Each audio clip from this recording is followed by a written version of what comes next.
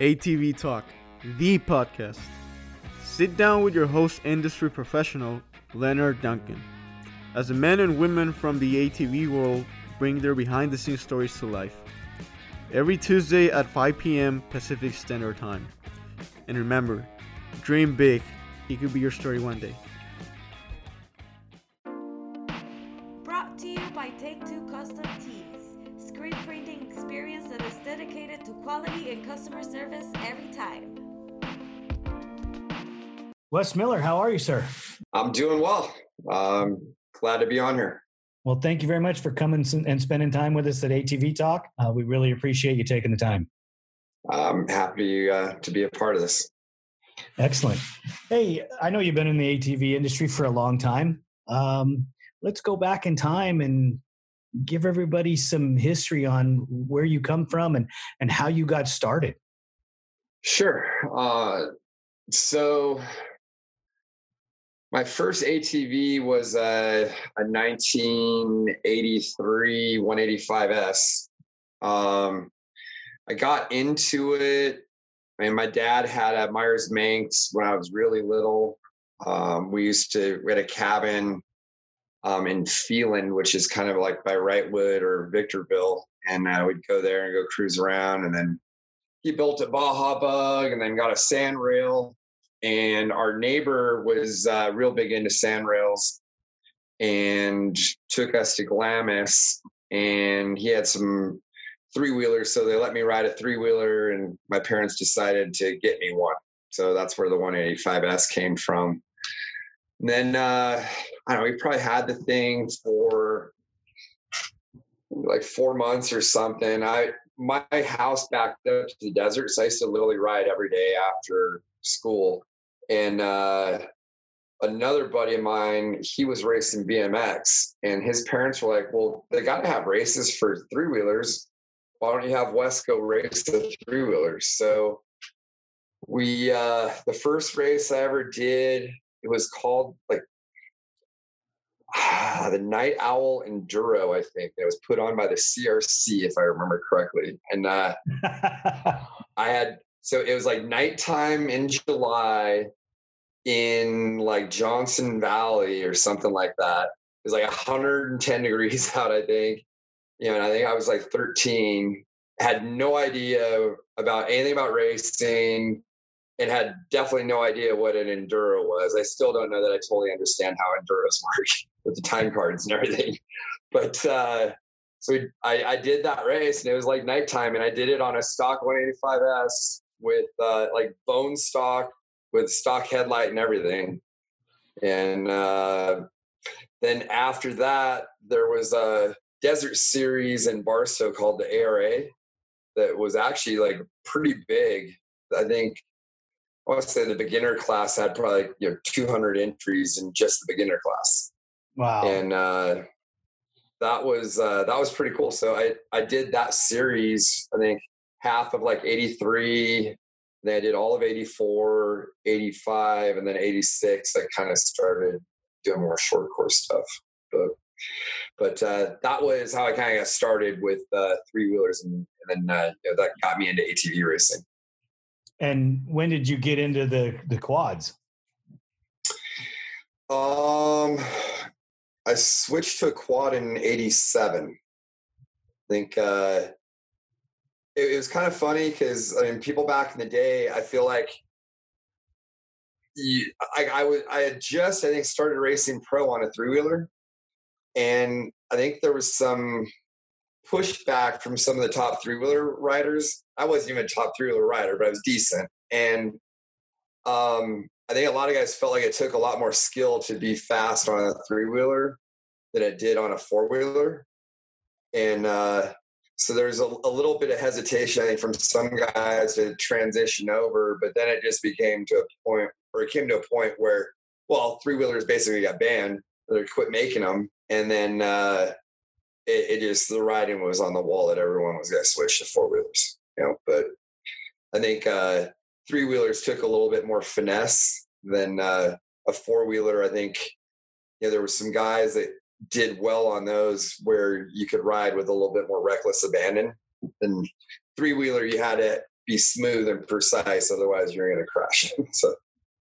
So you've got to see some evolution, from the 3-wheeler to the 4-wheeler to the modern day machines that we race today. Yeah. I mean, definitely. I think I've seen the majority of the evolution of the sport. I was a little young when it first started. Like, I wasn't hanging out at Speedway 117 with Dean Sundahl and those guys racing 110s, but I remember reading about it and like ATV News and Three Wheeling Magazine and stuff like that, and looking up to those guys. I wasn't old enough to know who was there, but I was there because my dad was building motors for a bunch of those guys, and I didn't know at the time. How could you know at the time that it would go where it has? Yeah, no, definitely. I mean, I can remember when I first started racing. They did TT races at Carlsbad, and then they had a lot of races at Verona, and I used to go race there. And there was a lot of fast 200Xs that your dad did that were the Danny's Machine Works. I think they were all blue and white from what I remember. The in-house one was. Yeah. And remember, like, Brian Fuller was pretty quick. And, and then when your brother kind of took over and had his deal, and Duncan Racing kind of started, obviously, with Marty, and, I think Marty laid the foundation there. But, a big portion of it. And then, meeting Paul Turner and becoming linked with Paul Turner, and then end up owning Paul Turner, that all helped. We had a strong local leg in the industry in Southern California here. So I don't know where it would have ever went if Lauren wouldn't have branched off with Marty and Paul, but I'm sure it did. I'm glad that it did. Yeah, no, definitely. I mean, I think I want to say, like, for sure 88, 89, I was riding all Duncan stuff. I think it was kind of, Marty was your top guy. And then in Southern California, I think I was, the top amateur guy you guys had, or one of anyways. Oh, I remember you coming over to the shop that, my dad's, the original shop. Oh yeah. I remember it. And coming over and talking with Lauren, and that's where I first met you. Yeah. Yep. No, I remember going to the little shop there back in the day. Yeah, and sure. Well, I still work out of that shop with my dad. Oh, do you? Right on. My pops is got a couple, or a CNC mill, and he machines parts for himself. Does a little bit of stuff for Duncan Racing, but he likes to make parts for himself. And he's out there at 85 years old, just machining away. That's awesome. Yeah, it's good history there. Oh, you can walk around inside that shop and it points out this and points out that. And we have Triumphs and USAs and some old TT 500s and just lots of cool stuff out there to look at. Yeah, right on. So when you were, you raced Mickey's for a few years. I don't exactly know how long that transition worked. Yeah. So, like I said, I started off doing the ARA desert races. I did my first Mickey's in 86 on a 3-wheeler at the Orange Show. And so that race, you actually, like, half of it was on asphalt with metal ramp jumps. And then you went in the infield on the dirt. And I kind of laugh now, after being involved in racing for almost 40 years now, to, like, look back and just think of, we didn't know shit.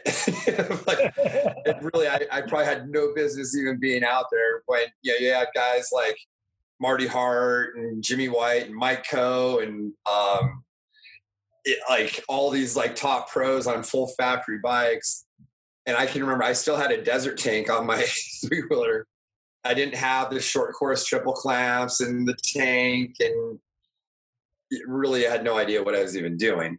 But so that was the first Mickey's I did. And that actually 86 was the first score race I ever did too. I raced the Great Mojave 250 on a Tri-Z 250 with a buddy of mine, Eric Peelstrom.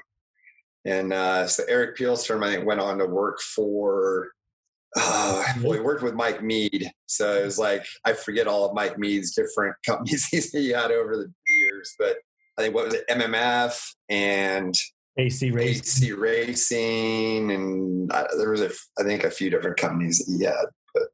But yeah, Eric went on to kind of be in the industry for a while. But yeah, so I was 16, I did my first score race. And then 87, when I switched to quads, I raced amateur again. And then 88, 89, and I think 88, 89, I did most of the Mickey's races. Then I went to college at San Diego State, and my parents kind of gave me the ultimatum of, we'll help support you to go to college, but we're not going to help you race anymore. So, and I couldn't afford to do it myself. So I kind of had to quit racing. And really, I thought I was going to be done and be out of the industry. And then after I graduated, I ended up getting a job with a company called Endura that was like a sports energy drink, kind of like, I don't think they're around anymore, but like Cytomax, or it was like a legit energy drink. So I started going to races, and they sponsored a lot of motocross guys. So we worked with like Jeremy McGrath. I think at one point, like all of the top 10 national riders in two-wheel motocross were all on it. So I started going to all these races again, and basically broke down and was like, I have to start racing again. So I ended up I had a Jeep Grand Wagoneer that I sold. I took the money from that, and then I think charged my credit cards to like build a quad to go race. And then I lived in like a little apartment, so I had nowhere to store everything. And I had to pay for everything myself.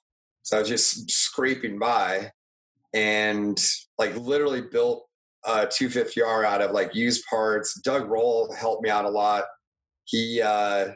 I had one of the first roll it was a DRD&D chassis. So it was like pre-Lobo. And I think myself, Mike Krachin, and Mike Caffro are like the only three people that ever had those chassis or something like that. But built this thing. So since I had sold my Jeep to get money for this, I bought through a friend a beater like Dodge Caravan that was like a restaurant cargo van. And I had to keep my quad in the back of that. And I remember it had no AC, an AM radio, and I mean, it just had nothing in it. And it was pretty interesting because, you know, being that age, trying to go pick up girls for dates or stuff like that. And I'm in this van that smells like race gas, and my quad is in the back. And, you know, what wasn't like the most impressive vehicle to go, out in. But, yeah, so definitely had some humble beginnings through some of that. Well, that's what makes greatness, is starting on the bottom and clawing your way to the top. Yeah. I mean, it was. I think I've seen a lot of different levels of support through the years. So when you got through that era, that was probably still early 90s. You know. Yeah, 94. Yeah, that would have been like 93, I think. Yeah, because the Lobo chassis came out in 95. Yeah. I did some Mickey's races. It was funny because I've joked with people that quad, I think I've raced almost every possible type of race on that quad that you could have. Because I did a Mickey Thompson's, I raced Speedway, I did a TT National on it, I did a Motocross National on it. I raced the Baja 1000 on it. And I guess the only thing I didn't do on that bike was a GNCC race. But I did like the Adelanto Grand Prix. a bunch of different Grand Prix. So I don't think there's anybody. In fact, I can almost guarantee there's not anybody out there that has a quad that has done all those different types of races that I just named off on the same machine. Exactly.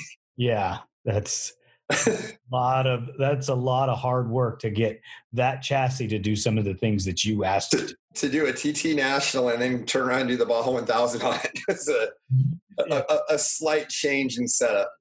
Yeah, just a bit, a couple months. Well, that's pretty awesome. I never knew that. That's a story on its own. And it's actually the same quad in the very first Huevos movie that I turned into a lowrider that had hydraulics on it. And then I also did a rail slide on it for MTV where we made a skid plate and I did like a 50-50 grind down like a 2-story handrail on the thing. So that quad saw a lot. Wow. And do you still have it? I actually sold it a few years ago. It had been sitting at my parents' place in Palm Springs. And then when they passed away, I kind of was cleaning stuff out. And I was just like, it would have been cool to restore it, but I've got enough crap as it is. I was just like, well, there's actually like some collectors out there that restore them. And so there was a guy that wanted to buy it that I think was going to restore it. So I think he's still kind of in the process of doing that. But I don't know. Now that I'm racing razors and stuff, I've got so many parts and like I feel like UTV racing would be like if I was fielding a 6-man quad race program or something with the amount of spare parts and tools and just stuff, trailers and everything that I have now. That's crazy. Did you ever ride 2-wheelers at all? Barely. My very first bike was an RM80, but I never even really got to ride it that much. I think I got that in '82, and we went to Acatia a couple times, but my dad liked going to Glamis more. So, I feel like I didn't really ride it that much, and I don't think I got like very much instruction with it either. It was like, hey, here's the RM80, and it was a friend of my dad's, his kid's old race bike. So it pretty much had a light switch power band, and it wasn't very beginner friendly, I guess, to try to learn how to ride a motorcycle either. But so I think I don't think I was ever really like that into it. And then when I started riding the 3-wheeler, then I got into it more. So that's just kind of the way it worked out. That's cool. When did you start focusing most of your efforts on score? So in, let's say like 94, I had moved to Newport Beach. I was living with a buddy of mine that I grew up with, and we had both graduated college, and I think we were like sitting around a barbecue or something, shooting the shit, drinking a beer. And we're like, yeah, man, let's build a buggy and race the Baja 1000. We're all into it. And I'm like, all right, like, let's do this. But none of us could afford to do it. So it's slowly but surely that group broke apart, and we ended up not having a buggy. And I was like, well, screw you guys. I'm going to do it on a quad. So I decided in 95 I was going to race the Baja 1000 on a quad. I'd raced the Canamar dune races down there, but I'd never desert raced down there. I didn't really know a whole lot about Baja. I'd helped pit for Doug Roll a couple times, but kind of used Doug for advice on what to do.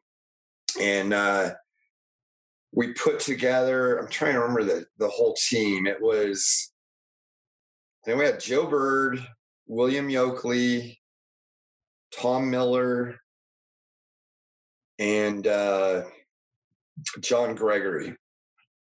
That was our team. And I think originally it was supposed to be Joe Bird was going to provide the quad. And then it ended up like John Gregory had a Banshee that was all built out. We were going to maybe use that. And then like literally the night before the race, we kind of had a blowout between the team. And I think leading up to that, we had decided, all right, we'll just race. Well, I just said, all right, we'll just race my quad. But we ended up racing the race. When we started, we hadn't pre-run, and we didn't have pits, and we didn't have like a chase crew. Oh. So we literally, like going into the race, I was like, well, I know some of the guys at Team Green. I think if we stop at the Team Green pits, they'll give us fuel. Oh.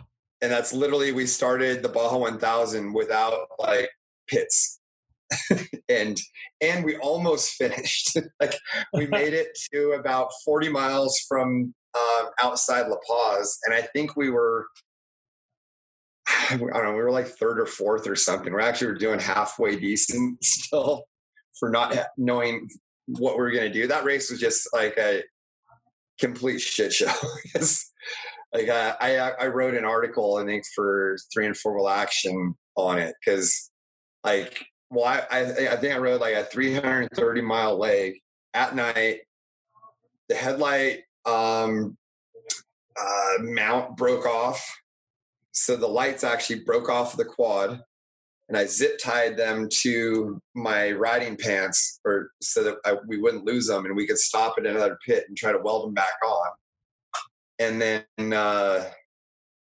I threw, was it Kalamohahe Wash down kind of by Coco's. Yeah, we had pre-run. I didn't know anything. There actually had been a rainstorm. There's some pretty muddy areas there. I got stuck. Well, at first I went in the water, and the airbox sucked water. So I died in the middle of the water there. And I think we had a uni on, so I was able to get off, wring it out, put it back on. But I could go like 3 more feet, and then it would get soaked again. And I'd have to get off, wring it out. So I finally got out of this mud hole, and it was, it's stuck in the mud. So there's no way like I could push it out. And so I get out, and I'm like, well, I had to keep getting off and wringing the filter off. So I was like, oh, I'll just keep the seat not attached. Back then, OMF made a seat plate that you screwed screws in the bottom, and that's how you held the seat in, because the seat latches would sometimes come undone and your seat would fall off. So instead of having to screw that in, screw it out to keep doing the filter, I was like, well, I'll just kind of cruise through here. Well, then there's some intermittent areas where it was fast. There weren't water crossings. So then I hit one of those, so I hit a jump through one of those, and I was trying to sit on the seat to keep the seat from coming off, and it bucked me and did a flying W, and both of my feet wound up, like my heel was stuck against the disc brake and my toe into the wheel on the right side, and then my left foot my heel was stuck against the sprocket, and my toe was wedged into the wheel on that side. And then as it spun, it had pulled me down to where my crotch was rammed against the frame of the quad. And it's pitch black, lights die, and I'm sitting here in the middle of the desert, and I'm like stuck. And like literally it feels like the ligaments in both my knees are going to break. And I'm just like, oh man, what am I going to do? And then I'm like, a car might come over this hill and hit me, and this is how I'm going to die.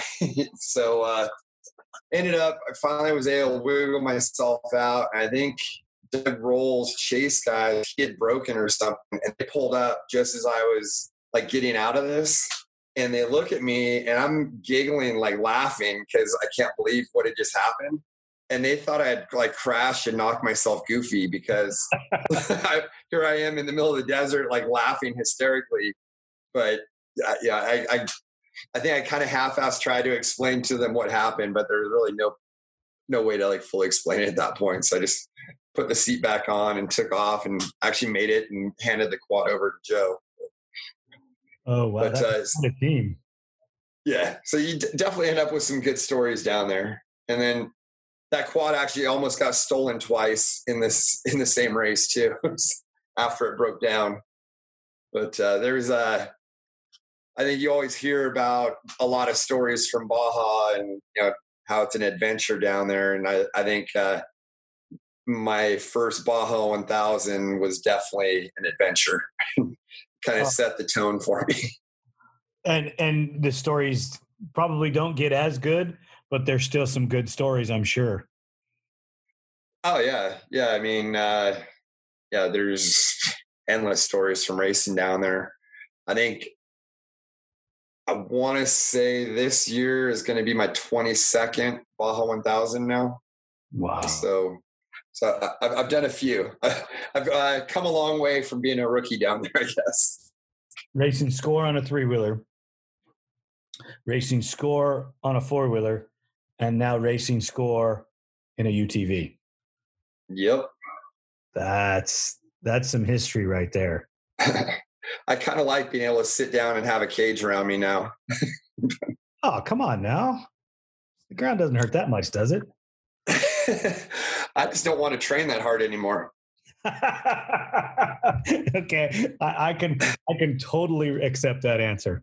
Or be that sore after a race. You're not sore when you drive the UTV at all? Not too bad. Nothing like a quad. The this last Baja 1000 was pretty tough because I soloed it in the car and we lost power steering basically off the starting line.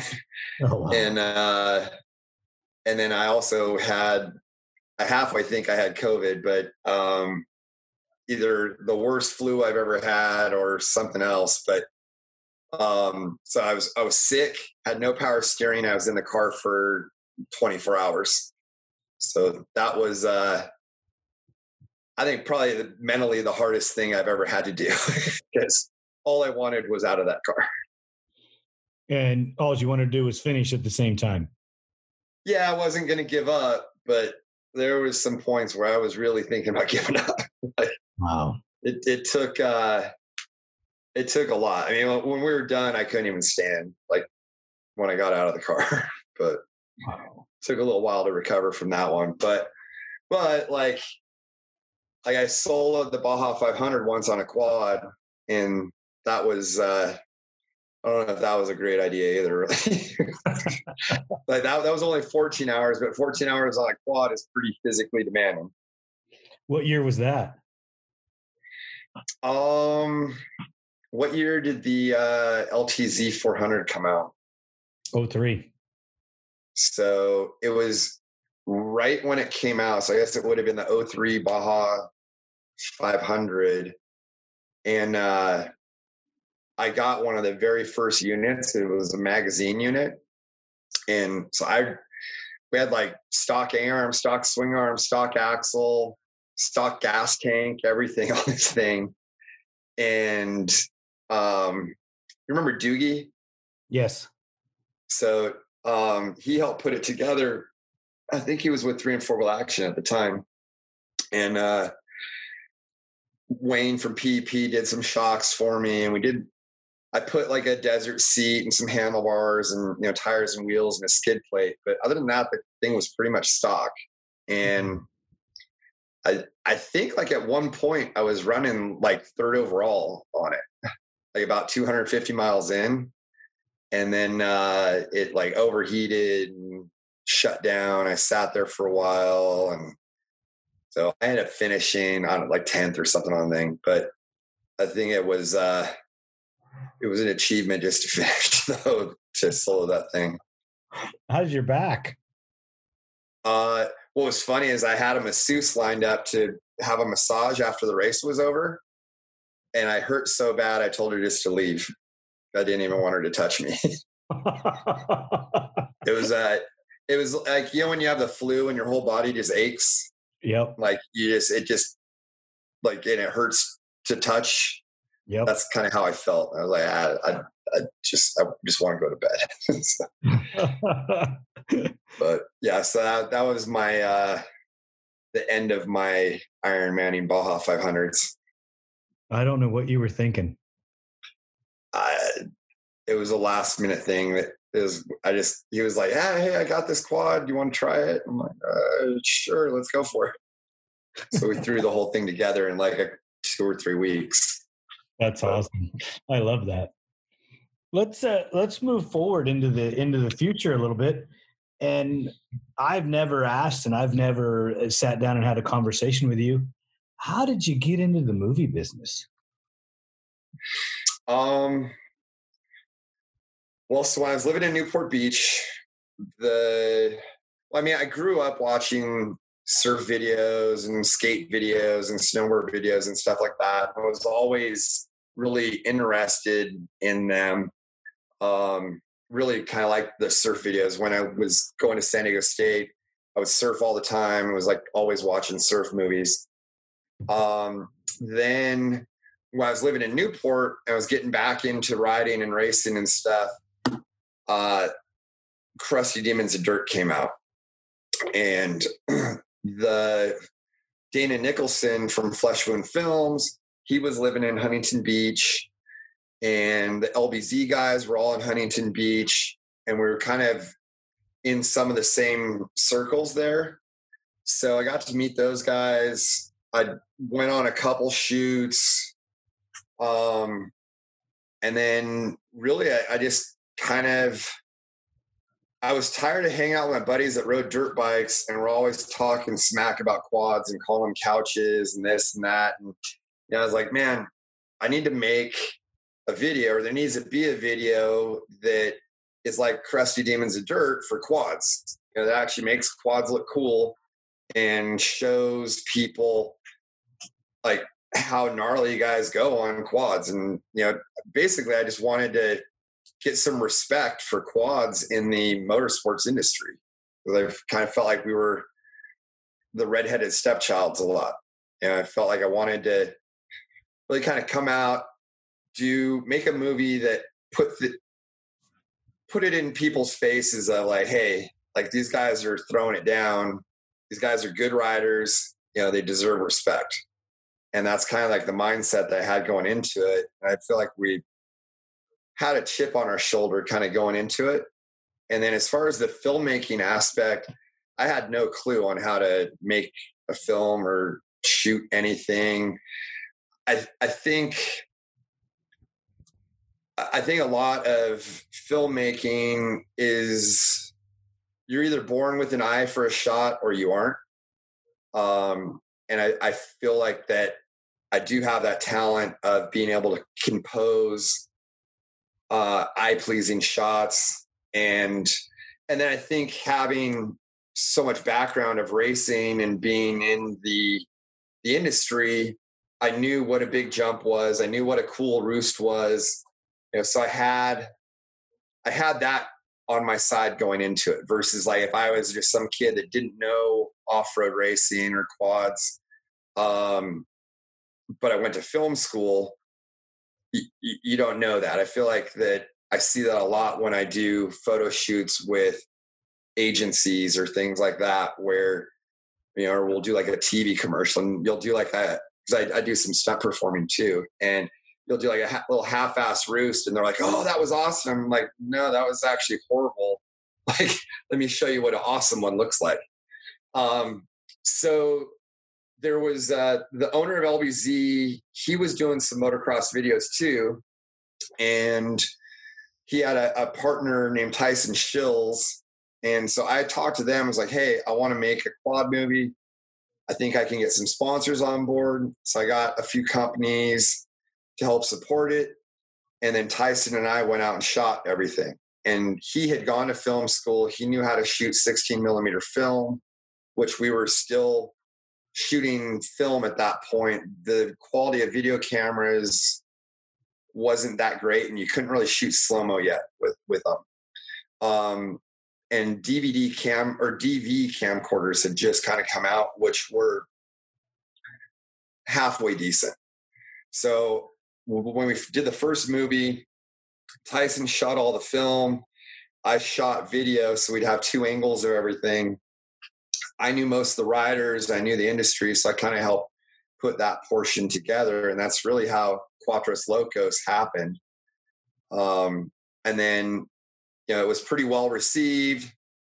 I think there were some people, there's a little bit of pushback. I feel like more from like the East Coast national good old boy people that were like, oh, who's this crazy guy from California? Yeah, this is like bad for the industry or something. And but then I think the more we did it, everyone kind of came around to it, and they weren't so scared of us after a while. Well, what our biggest fear was is that it was going to be Crusty Demon's dirt, Yeah. And those guys, I think those guys almost hurt the motorcycle industry to a point. Was it entertaining? My son loved them. I had a young son at the time, and I had to have him not watch them because it was, he turned into a little a-hole, and by the way, I think the what? My son Danny, and he always wants me to make sure that, he tells you that he has every one of your videos. He still watches them, and he wants me to say hello. Okay. Tell Danny I said hi, although I talk to him on social media anyways. So. There you go. I think one of the things where we differed from, say, Crusty was, I think because I had a race background, we also showcased ATV MX, ATV GNCC, desert racing. I wanted to show all the different types. It wasn't just all free riding versus, I think Crusty, I don't think they show any racing at all. It was just all free riding. Free riding. So free riding. I think I tried to encompass more of the sport. Yeah, that's what I think. I think that's where a guy like me that was a traditionalist, stepped back a little bit in the beginning, was like, I don't know. And then as you watch more of the work that you did help us. You did make it better. Yeah. Well, I think the thing for the ATV industry is there wasn't really TV coverage. There wasn't really a whole lot going on to show people what people, what the guys are doing. And I think that, especially that, so we did Cuatros Locos, parted ways with LBZ, and I ended up partnering with Fox Racing. And then Fox Racing was doing my distribution for the first 6 or 7 Huevos videos before they got out of DVD distribution. But I think being able to have an ATV movie associated with Fox and have Fox's distribution and have that in every motorcycle dealership around the country and even, all over the world. It really helped pump some energy into the sport, I think, where it uplifted us. It gave us a platform of our own and gave us some, that these are real. These guys have skills. This is a real deal. We're not just goofy guys riding quads. Yeah. Well, and that's, one of the things that we tried to do is, if there was like a big jump that was in a dirt bike video, a lot of times I would go out there with a guy on a quad and he'd do the same jump on a quad. And some of the dirt bike guys were like, what the hell is wrong with you guys? Because, out here in Vegas, like Carey Hart had a big double, and it was about 175 foot to the sweet spot, and it was probably legit 135 to live, because it was like a cliff that you had to step up onto. And so I was like trying to figure out, okay, who would jump this? And back in the day, Matt Coulter, Kangaroo Kid, was doing like some pretty gnarly jumps at shows and stuff like that. So I'd reached out to him and like, hey, do you want to come claim this jump? And it's nuts because it's in the first Huevos video, but like we didn't really know each other. He flew out here from England, and I lined up a quad out here through Steve Abbott. I'd never seen the quad. It was a Banshee that had been set up to race Mickey's. I think the guy's name, oh man, I feel like it was like Charlie Rennie or something like that. I forget the guy's name, but anyways, Coulter's never ridden this quad. We've never seen this jump. We've got, I don't even know if cell phones, I think cell phones had just kind of started there. Like, and, we go out to this jump. He rides the Banshee around for maybe half an hour to get used to it. And, we got no ambulance. And it was me with a video camera and Tyson with a film camera. And I think like Steve Abbott standing there, and Coulter hits this jump that's like still,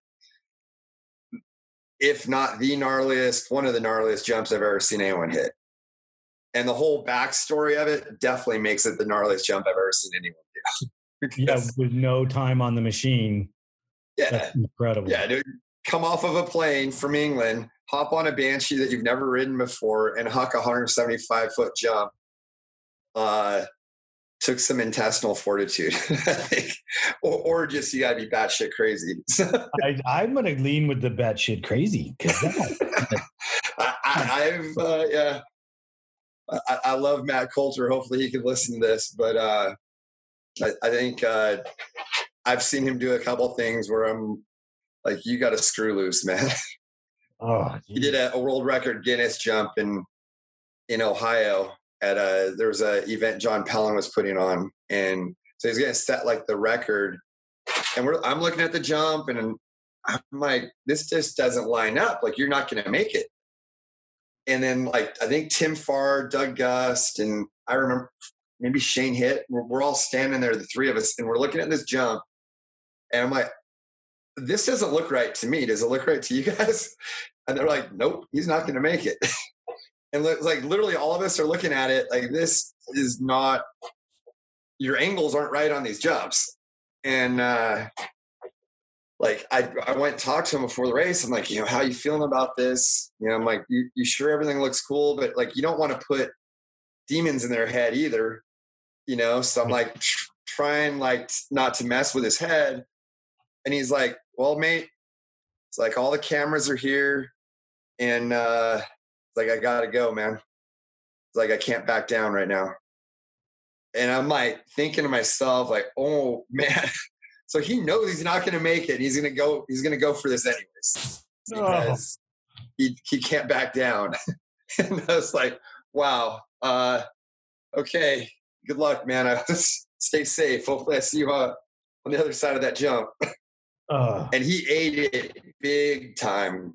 And luckily he walked away. But I mean, I'd say if he got 9 lives, he used about 8.5 of them. Oh man, that's horrible. That's horrible. My body hurts just thinking about it. It was gnarly. Like I was trying to recommend that he didn't do it, but I definitely had a sinking feeling as he was lining up to do the jump. That's awesome. I really wanted to ask you about your most memorable race, but you already told me the story. And I'm still stuck on that a little bit and some of your Baja experience. So I want to go back to that if you don't mind. I know that you got to ride with one of the, I would have to say I know Doug Roll's an icon and a hero and his brother in Baja, but Wayne Matlock is one of the guys that comes to mind as one of the kings down there, and you got to spend some time racing with him. Yeah. I mean, definitely I consider Wayne a good friend of mine. We started off as competitors, and I think we had 2005 we had a pretty good battle going on where I'm trying to remember who was on his team. I think I had Dana Creech, Jason Luberg and Keith Little or something like that. And we were going back and forth until I think Dana was battling with Shane Hitt. And so maybe they had Tim Farr, Shane Hitt, and Wayne or something. I don't know. I don't remember exactly who all he had. But and then Dana crashed while battling with Shane and kind of took out our headlights, and we ended up winning.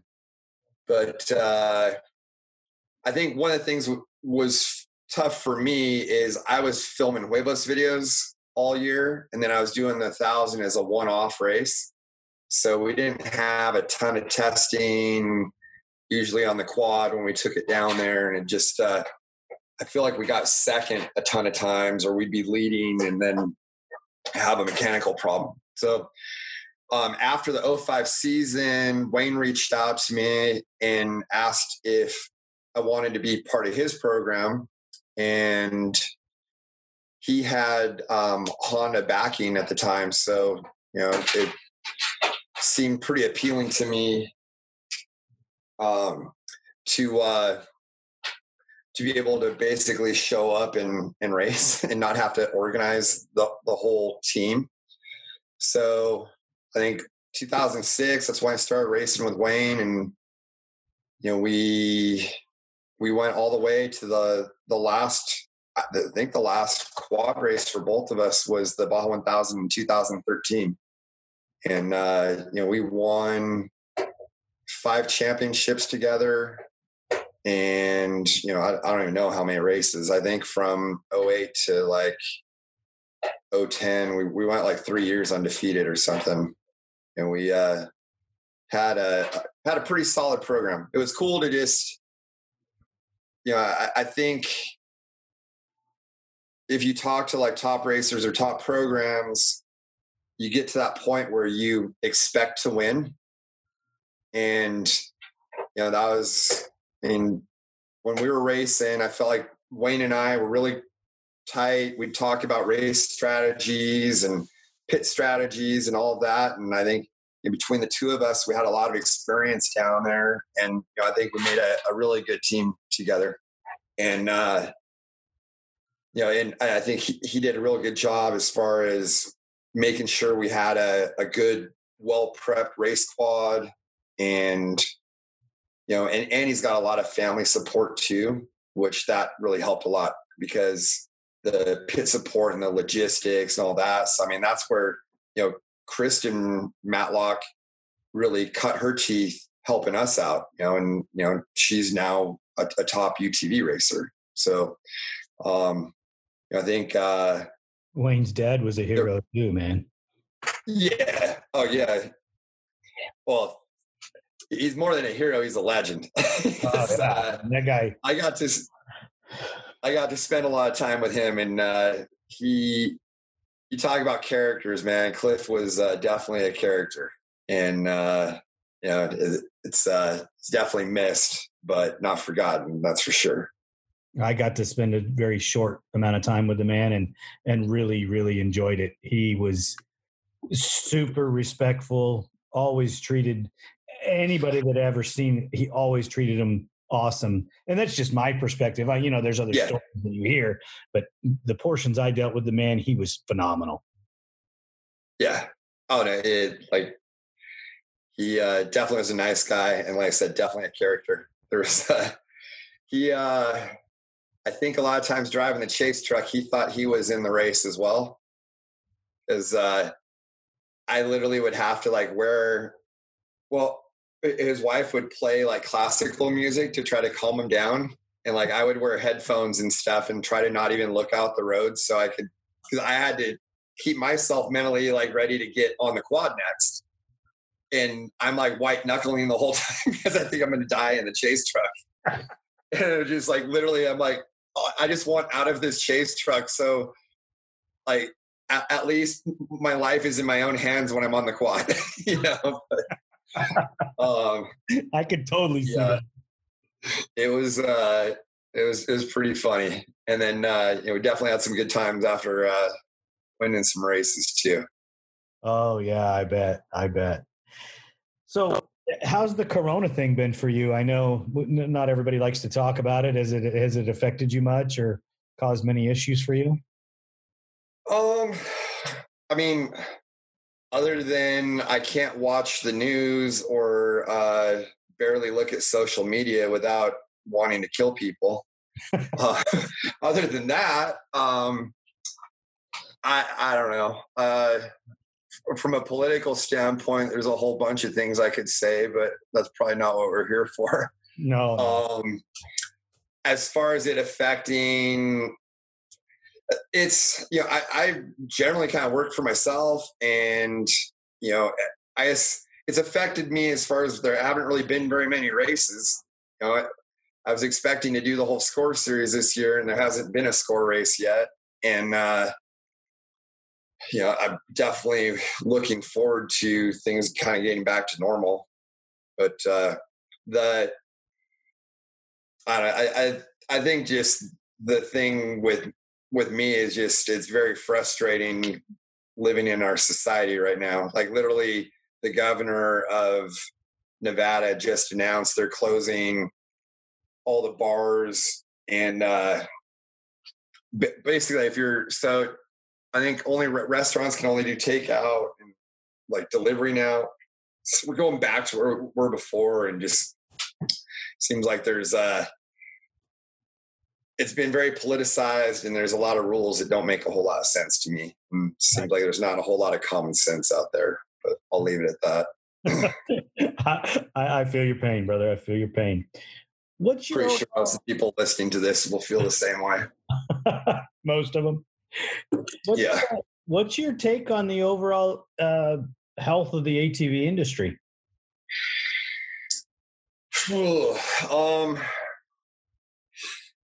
Are you including UTVs as part of that? No, not really.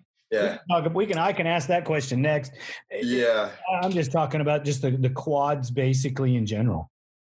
Yeah. No, I hear you. I think without any new vehicles being introduced out there, there's just been a slow decline in the amount of excitement in the sport. It's sad because there's guys, like Joel Hetrick is an amazing rider, and and there's a whole bunch of guys that are amazing riders that are out there right now, but it just seems to me like ATV racing is about a low a point as I've seen it. Of we're maybe like the early 90s, but I feel like it's tough because I don't know if it's the eye that I'm looking at it through, or what exactly is going on. But I also feel like that just kids nowadays aren't that into doing real sports. They'd rather play video games or be on social media, or who knows what. But I feel like I don't see, say 20 years ago, you saw kids driving around with a pickup truck with a dirt bike or a quad in the back, and it's like they wanted to go to the desert and go do stuff. I just don't feel like I see that at all anymore. And, and then just with no new vehicles, when was the last time a new quad came out? Like, as far as a sport quad, like 15 years ago or something, or 10 years ago? 20 years ago, the 09 with a new version. It'd be the YFZ, right? That's the YFZ-R, because the Honda was already, it's the same model from 06 up. Yeah. So when did the YFZ-R come out? 9. So it's been 11 years, I guess. 12 years. So 12 years. Yeah. So I mean, to go 12 years and they haven't over a decade without a new vehicle that's a long time.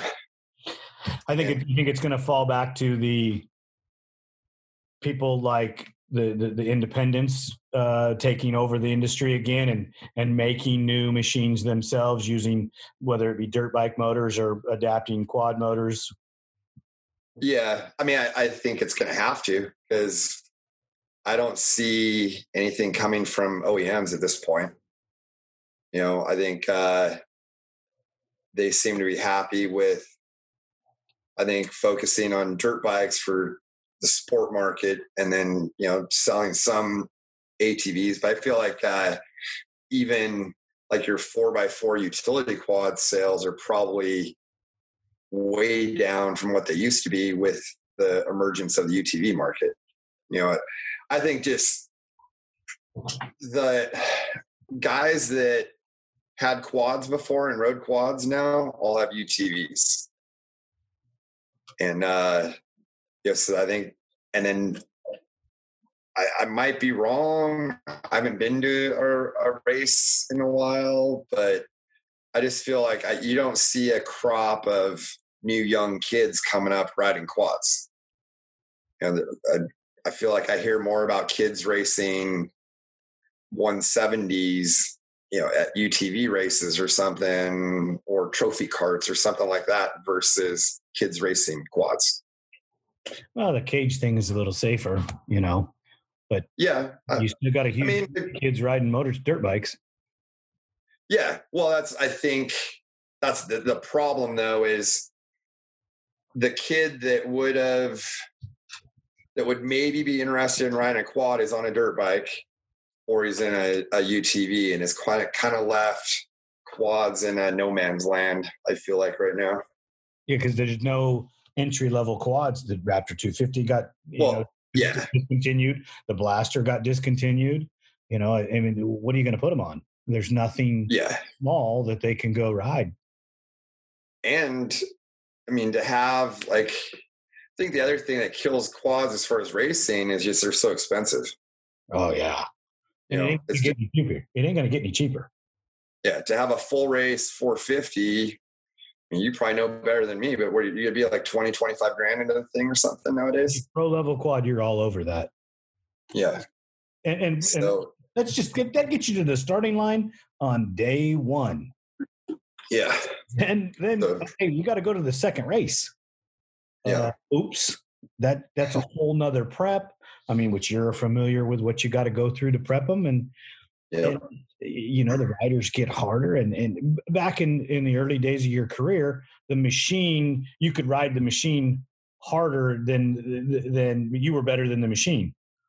Yeah. Now, the machines the suspension's gotten so good, the power we get out of them, and we just keep making it better and better and better. And they keep going faster and faster and faster. Yeah. Well, and I think that's part of the issue is, back to my story of after college, me nickel and diming, putting a 250R together. I could do the top end on the 250R for probably $100, and I could do it myself in less than an hour. And, I really it didn't take as much to do it. Like what it takes now to go be competitive, I wouldn't have been able to do it. And so I would have been out of the sport. And, so literally all the stories that we just said, if the sport was back then where it is now, those stories wouldn't exist. I get it. You look at the top programs across the country or around the world with the engine development that's gone on, and the price and the engines that you have and the amount of engines you have to be competitive. Like just say motocross back east. Yeah.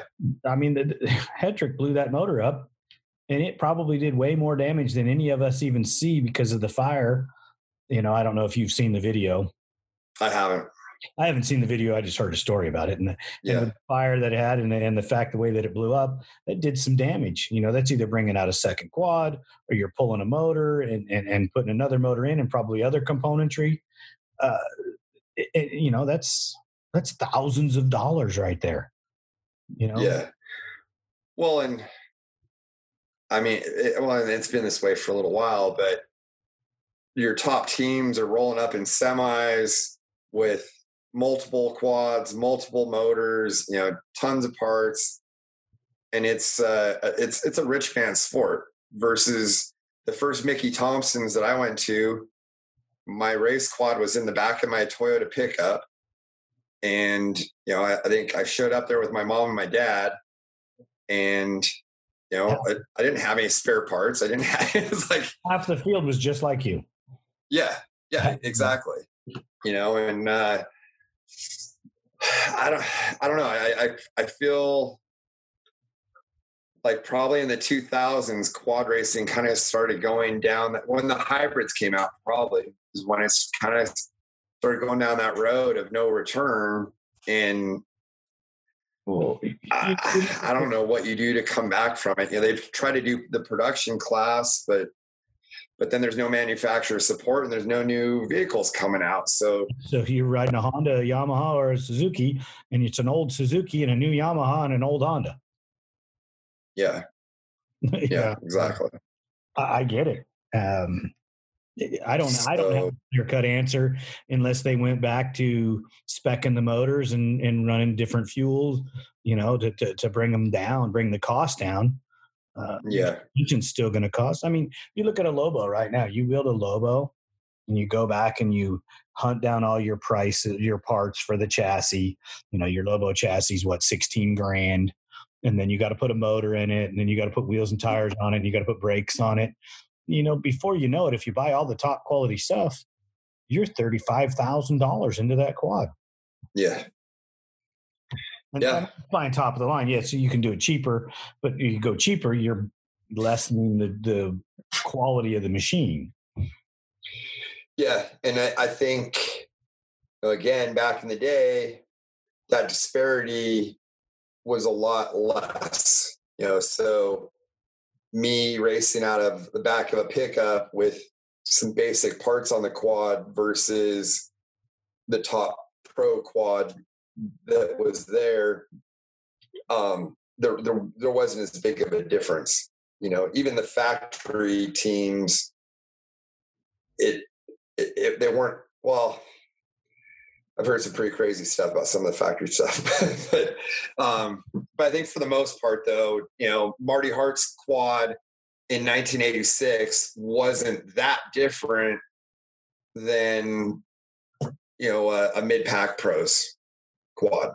No, you still had stock arm, stock frame, stock swing arm. It wasn't the way it was tuned, and how well it worked may have been better, but it wasn't a $30,000 difference, I guess. No, I mean, because you have, and one of the problems is you used to have tiers. You used to have a novice or a beginner, novice, intermediate, expert, pro. Now, it's you got C riders, B riders, A riders, and pro riders, and you might have a pro-am class in there, and you got C riders on pro level machines. Right. They lost the learning curve. Right.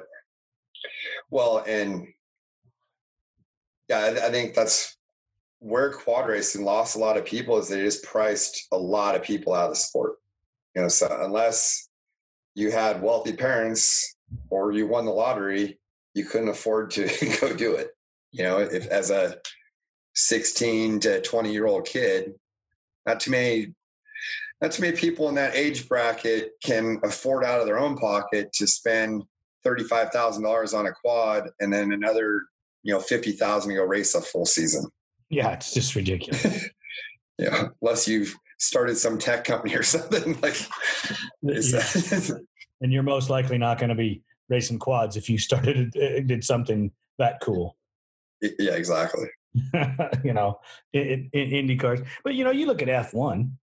The top 4 best cars are leaps and bounds better than everybody else.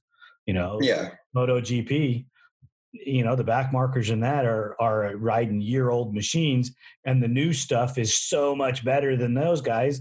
And you're thinking, okay, I got $1 million road race bike that's a year old, and it can't beat or can't compete with the new model.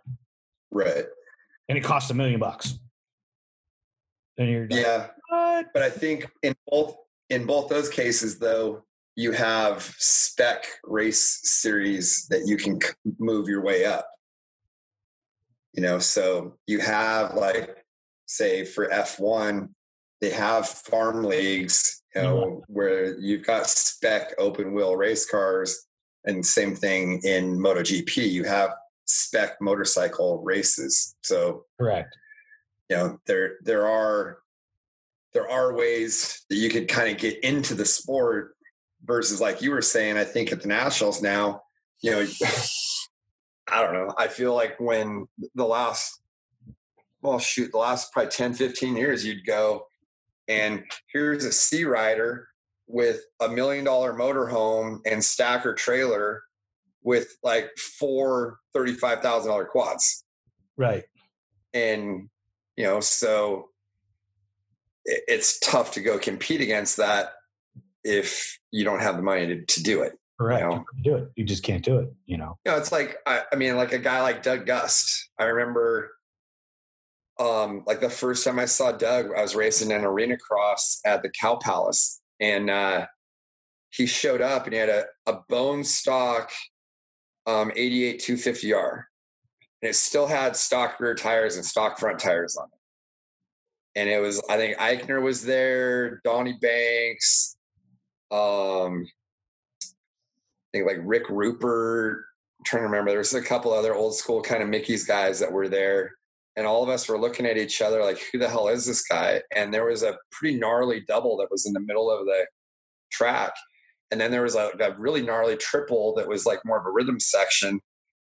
And nobody was doing the triple. And I think Donnie Banks was like the first guy to hit the big double. And, he was the first guy to hit a lot of stuff back in the day. Right. And then here's this dude, Doug Gust, on this stock 250R, hucks it. And all of us are looking at each other like, what the hell is going on? And because it's arena cross and he's got stock 250R tires.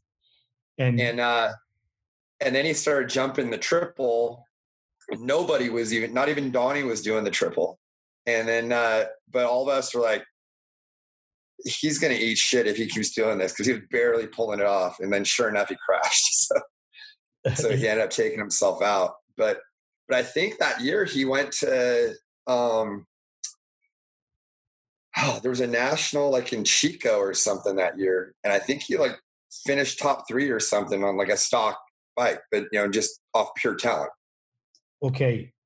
We'll go back in time a little bit. And my first interaction with Doug Gust, it wasn't even an interaction. It was just watching this happen. I'm back there, I didn't start going to the nationals till 90, 91. And this is, I think, 93. And he rolls in on a 250R. Everybody else has got shocks and a shock guy. He's still running brand new, just purchased 89 250R shocks on his quad. They work the best. You guys are crazy. Why are you doing this? And he went out and won. Yeah. And I'm like, I'm asking Lauren, who is it? And Lauren just shakes his head and goes, dude, when you're that good and you're that strong, hey, who can argue with it? Right. And then when he switched over, he was never like super dominant, his whole career, but he had times where he was just phenomenally good. And I really enjoyed watching him when he rode for Suzuki, and him. I think it was Wimmer was riding. Yeah, had some good battles with Wimmer. Oh man, that was just, they duked it out, and there was nobody else in the race but those two guys. And I knew that Gust was going to win solely because, dude, you don't take that much experience and not pull it off at the end. And he did at the time that I'm aware of. I know he ended up winning the championship in the WPSA. Back in, I don't even remember where. Yeah, like it was like 07 or 06, something like that. Yeah, but I don't even remember where we were. I think it might have been New York or New Jersey. I know Englishtown was one of them, but I was at a lot of those races. I remember watching those battles. It was good stuff. I always had a lot of respect for Doug. Yeah, I still do. I mean, the guy just, there's guys in the industry, and I'm a huge fan of the industry, being in it as long as I have. I love the ATV industry, and I'm a fan. I mean, I'm a fan of some of these guys that, even though they rode for other companies or, it didn't really matter. I just love them do their thing, I think that's one of the things that was cool about doing all the Huevos videos is I got to work with a lot of the top riders, and really become friends with a lot of them. And I mean, there was some really, really talented riders. Oh yeah. I mean, and a couple of them I don't think might have ever won a championship because the pool of people that could win was so deep. When you go to a motor race, and even when Denton was winning titles, there was 5 to 6 guys nipping at his heels every year that have took that title away from him. Yeah. Yeah. I mean, I think Greg Stewart deserved a title. I want to say Gary just beat him out one year on a title. And then wasn't that Mickey's in 90? Well, yeah, there was an outdoor one too, though, where I think Greg had dominated all the motocross races, and then Gary won like a TT and squeaked out the championship. Yeah. Stewart had a Mickey's title wrapped up and ended up with, I think it was 2 or 3 DNFs in the last rounds. Heartbreaking. Yeah. He had a huge lead, and all he has to do is finish in the top 3, I think, in the last round, and think, gremlins again. And oh God, I felt yeah. So bad. Yeah, he was a great rider. And, he's another one of the things I like about the ATV industry is I feel like for the most part everyone's pretty cool, and I think through time too, in the heat of the moment when you're maybe have a fierce competitor or something, you might hate each other then, but I think through time a lot of people have grown respect for each other and are all friendly. But for the most part, I feel like the whole industry all helps each other out a lot, and it's a very friendly sport. I think that from the guys that did the work and the riders, there's a couple owners that will probably never be able to sit down and have a meal together, but most of the team guys and the people that work there, I think, will all be able to, because we have so many stories to tell back and forth. Hey, do you remember when this happened? You remember when we did this? And I just, I really, that's what started this whole thing. Is I believe that you and the other people that come on the show, you got something to tell that knows your story. There's people out there that know who you are, but they don't know some of your backstory. Yeah. And that's what this is definitely. I want my heroes and the people that I really enjoy, even the ones that I don't know very well, I want their story to come out, and I want their fans and the younger people to listen and hear some of these things so that they can enjoy the industry that I've loved so much. Yeah, definitely. Yeah, I think, for myself, it was funny because when we were doing the Huevos videos, I became known for that. And then a lot of people didn't even realize that I actually rode and raced. So there was a really funny time where I was with Daryl Rath, and we're at an ice racing event up in Superior, Wisconsin. And so I'd never ridden on ice before. And Daryl had it was like a Polaris Predator or something, but the thing was pretty dialed. And Daryl knows how to set up a TT quad pretty well. And he knows how to set up quads, period. And he does really nice work. And so I was like, I want to ride your quad. And so they had a dash for cash that was like an outlaw dash for cash or something. So he's like, well, why don't you race it in that? So I literally didn't get to practice. and they're like, oh, they thought I was just a camera guy. And they're like, well, if you're on Daryl Rask quad, you guys start like in the second row or something. So they literally and I'm like, sure, whatever. I just want to ride. And so they started everyone in the row in front of me. And then I was on Daryl's quad in the second row by myself. And I literally, I almost hole shotted from the second row. I was like second in the first turn and then first exit in the first turn. And then I won by like half a lap. And I think I had given Daryl my video camera or something. And so like they're videoing it and you hear like people in the crowd, like, that's sandbagger, like going on, and they're like all yelling and stuff. And it was like people were pissed. And I was like, this is a dash for cash. I just wanted to ride. I'm like, I'm not here to take your money or whatever. And I had never ridden that quad. I didn't do any practice. I didn't do anything. I just literally hopped on this thing and rode right now. And so like I ended up, I'm like, just give me my entry fee back and you guys split the money or whatever. I'm like, I don't even care. And so it's funny because like things like that would happen where I think, people saw me with a camera and they didn't actually realize that I was involved in the sport and rode and had, a long history of racing. But so that led to some funny stories like that sometimes.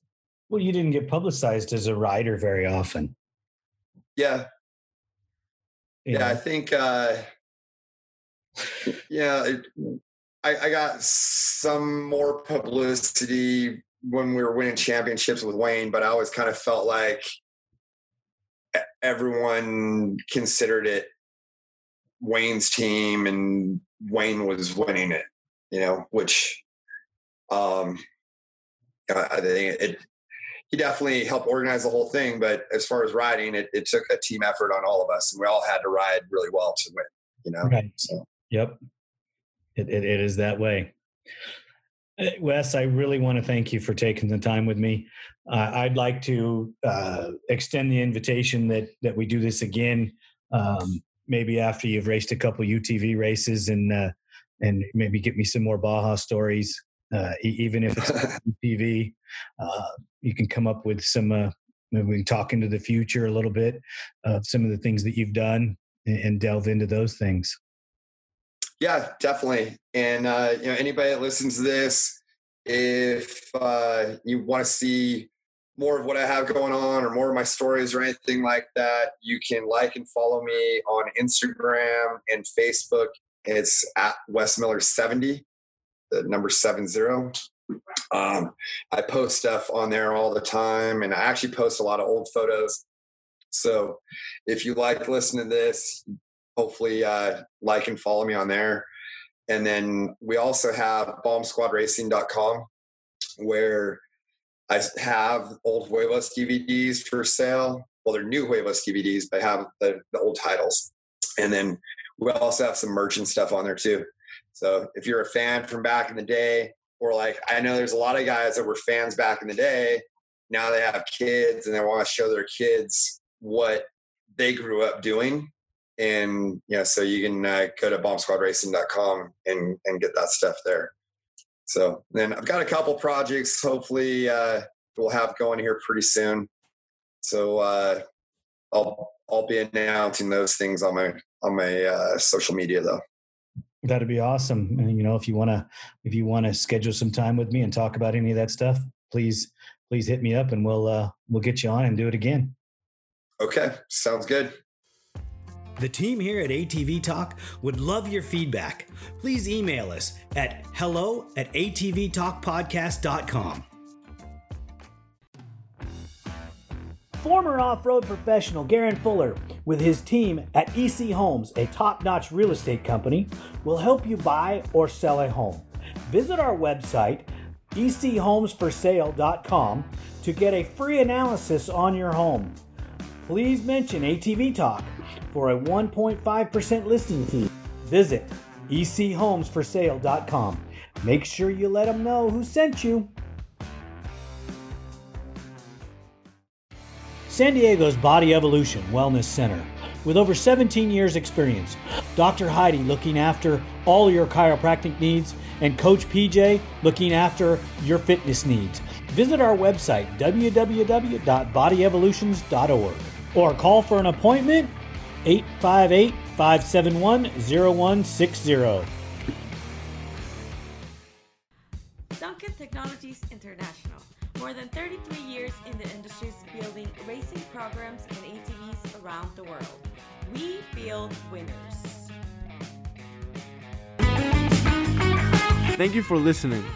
We hope you enjoyed the episode.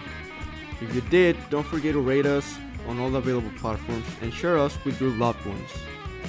Follow us on Instagram and Facebook for more ATV Talk news. See you next time.